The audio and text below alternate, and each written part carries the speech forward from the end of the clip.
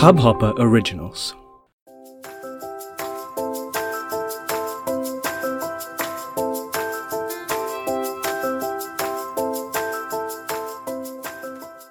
Hello, welcome to It's Cricket Show presented by Hubhopper. My name is Hamid and I'm here with the very latest episode of this podcast. Today is a truly historic day. Two matches were witnessed which recreated history. The history book writers must be very busy today. Two matches which were of South Africa versus Sri Lanka and Afghanistan versus Ireland second T20. Initially my plan basically was to just preview India versus Australia match, but today was so astounding that we had to cover all the action. So with that in mind, with that said, I welcome Sahil Sheikh to the studio. Yeah, happy to be here.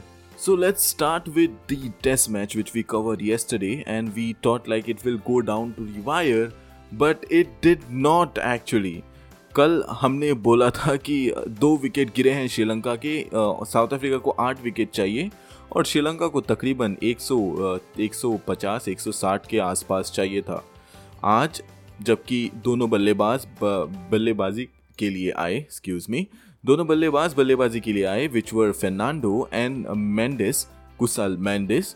तो they looked flawless actually, with here and there some odd mistakes though, but they played really very flawlessly and both remained not out to give Sri Lanka a historic test win. This is Sri Lanka's first win in South Africa, series win in South Africa, and to put more emphasis on it, Sri Lanka becomes the first Asian team to win in South Africa. What do you think, Sahil, about this? See, basically these were the underdogs, like literally the underdogs before coming into this tournament, and now they have scripted history.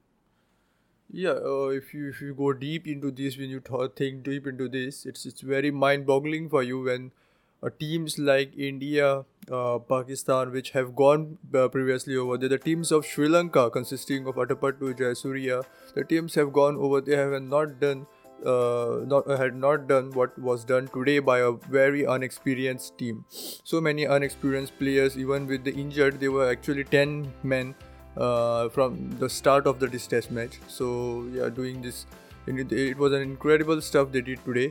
So it should be it shouldn't end what they did. It shouldn't end from this test series. They should carry forward the form and become the actual Sri Lanka which they were. Does this remind you of any underdog moment in any cricketing history? Like, for example, see, for me with this, this was the most underdog moment, but the Dhoni's T20 team, the first T20 World Cup which was held, India team was the underdog team going into the World Cup, and of course India ended up winning that World Cup. So do you have any such thing in mind? Yeah, this reminds me of in 2004 World Cup when Kenya reached semi-finals. It was when they almost defeated India also in semi-finals. Ganguly's team from out of nowhere, when Ganguly played in that match and brought India back into the finals against Australia. So it brings back Kenya. No one gave chance to the Kenya, exactly like Sri Lanka. Forget about South Africa not giving a chance to Sri Lanka. I am sure the Sri Lankan players didn't give themselves a chance in this series, and somehow they won this match exactly like Kenya, how they reached in semi-finals in 2004. Wow, so that was 2003 basically, actually. So that's really interesting how I almost forgot Kenya had reached semi-finals. Wow. So yeah, so these were some of the underdog moments that we cherish. If you have listeners, if you have any underdog moments which you think were the most underdog moment which crosses this, then please do get back to us from any social media. Well, moving on, we have one more history creating match, and a match which had the highest ever score in T20. Afghanistan, batting first, scored 278 runs for the loss of 3 wickets in 20 overs. No, not 50, 20 overs. I mean, that's just amazing.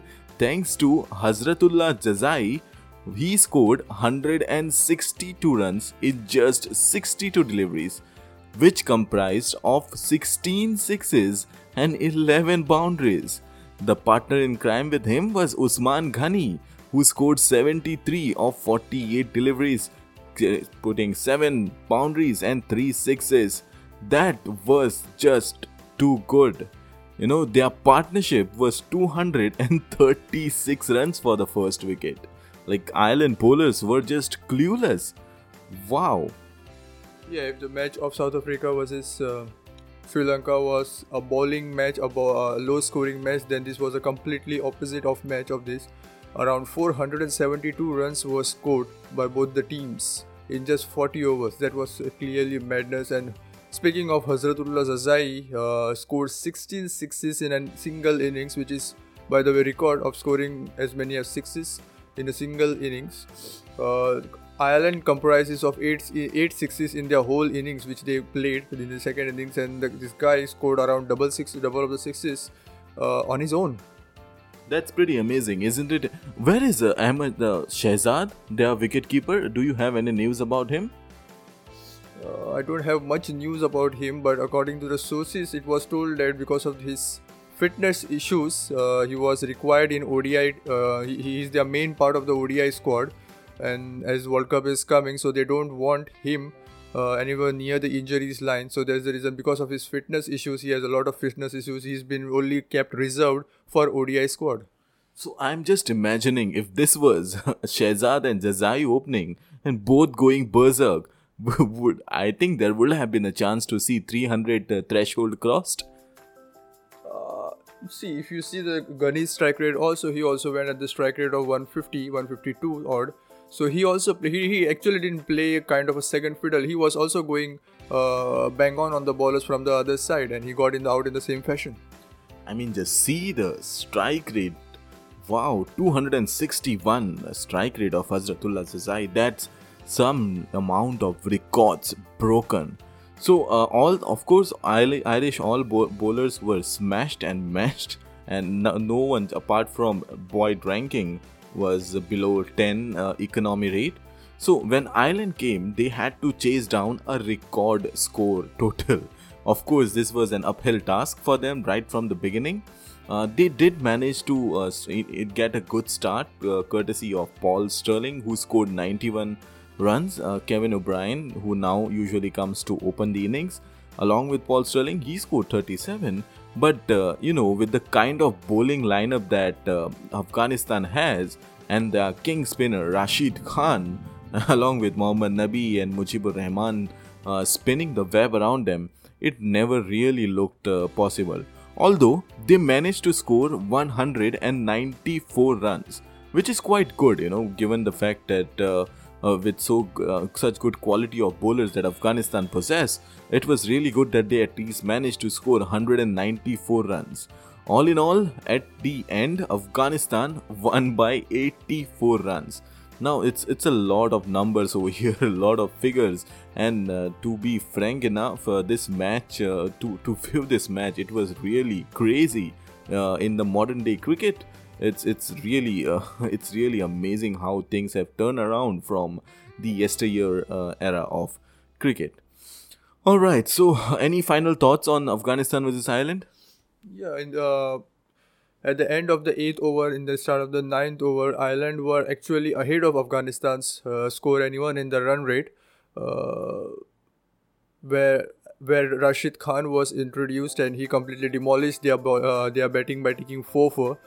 Only player who took so many wickets at such a pitch, and only player who we can expect to take so many wickets in such a pitch is his number 1 T20 bowler for a reason. Until that over, until 8th or 9th over, Ireland was ahead of Afghanistan actually, and many thought that it would be a close finish. But as soon as Rashid Khan was introduced, it completely got match got completely one-sided, and Afghanistan won the series actually. Yeah, and just to remind our listeners, it is a 3-match series, and Afghanistan have now already won this series 2-0 with one match still to play. So is the case with South Africa versus Sri Lanka series. It's a 3-test match series. Sri Lanka has already won 2 with 1 match still to play. Both teams, I think, will be looking to accomplish a clean sweep. Just a stat over here, Ireland has never ever defeated Afghanistan in a T20 match. That's some telling that Afghanistan is now announcing to the world that they need to be taken seriously in the upcoming World Cup. Watch out, folks. Do watch out. Alright, now moving on to our grand finale section of this episode is India versus Australia. Sunday को भारत और Australia का पहला T20 खेला जाएगा. This is not India is now in India, of course. Australia have come down to India to play a return series against India. There will be no test matches, only one days and T20s. First 3 T20s will be played. Out of which the first T20 will be played on Sunday, and it will be quite interesting to see who will be the top picks for Indian playing 11. Now we have a news for you, which is Ravindra Jadeja is in the team now. So this is quite interesting, right? Yes, Hardik Pandya has been dropped. He's been ruled out of the T20 and ODI series as well. ODI's replacement has not been named yet. Jadeja has been named a replacement for Hardik Pandya in T20 squad as of now. Hardik Pandya was ruled out because of stiff back injury. He was injured in the same sense in Asia Cup also. So it will be a great opportunity for Ravindra Jadeja to improve himself in limited overs game again now. Yeah, and now that this playing 11, it will be really interesting. Now there are a number of spinners who have been selected into the squad, but I'm interested in seeing Mayank Markande. Do you think players like Mayank Markande will be given a shot in this series? He's another interesting talent which has been which we noticed in the IPL actually, and then he proved himself in the Ranji matches, and then again in the India A series which was carried out against England Lions. So he has been performing well. He has been getting selected for the teams. So this will be a great break for him if he gets chance. I don't think so. He might get a chance in this series with the spinners like Krunal Pandya and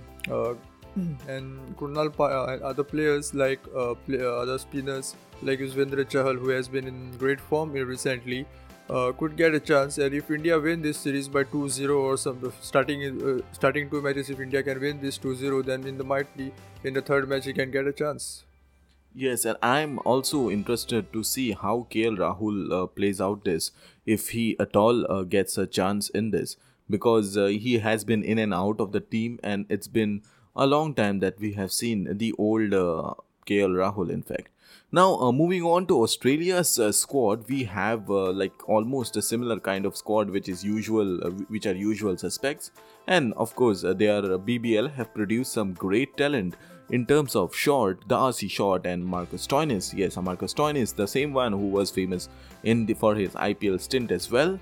And Aaron Finch will be captaining the side along with some talented bowlers like Behrend Roff, Nathan Coulter-Nile, Pat Cummins. Pat Cummins is back, and Peter Hanscom as well, who we will be looking out for, and Nathan Lyon, who can be effective in Indian conditions. So lots to see, lots to hear about. This match will be starting at around 7 o'clock at night of Indian standard timings. So do check out for the listings of your local TV channel. So Sahil, thank you for joining in on any. By the way, before winding up, any thoughts or final thoughts on India versus Australia preview? Yeah, not much of thoughts. Just to be specified, just to remove it, the fact that Australia have taken around 3 mainstream spinners in this series, not a usual squad of Australia. Adam Zampa, Nathan Lyon, and Ashton Turner. So it will be great to see how they play out, how the Australian squad, Australian team management play them out. I have not seen Nathan Lyon in T20, so except in Big Bash League, in international T20s for a long time now. So Adam Zampa was their main spinner. They usually play out Glenn Maxwell as their spinner as well. So it will be interesting to see how they play out, as we know Indian pitches are mostly spinner friendly. Alright, Sahil, thank you for joining in today's episode. Thank you, good to be here. So, listeners, this is me, Hamid Sheikh, signing off from today's episode. Have a great cricketing day.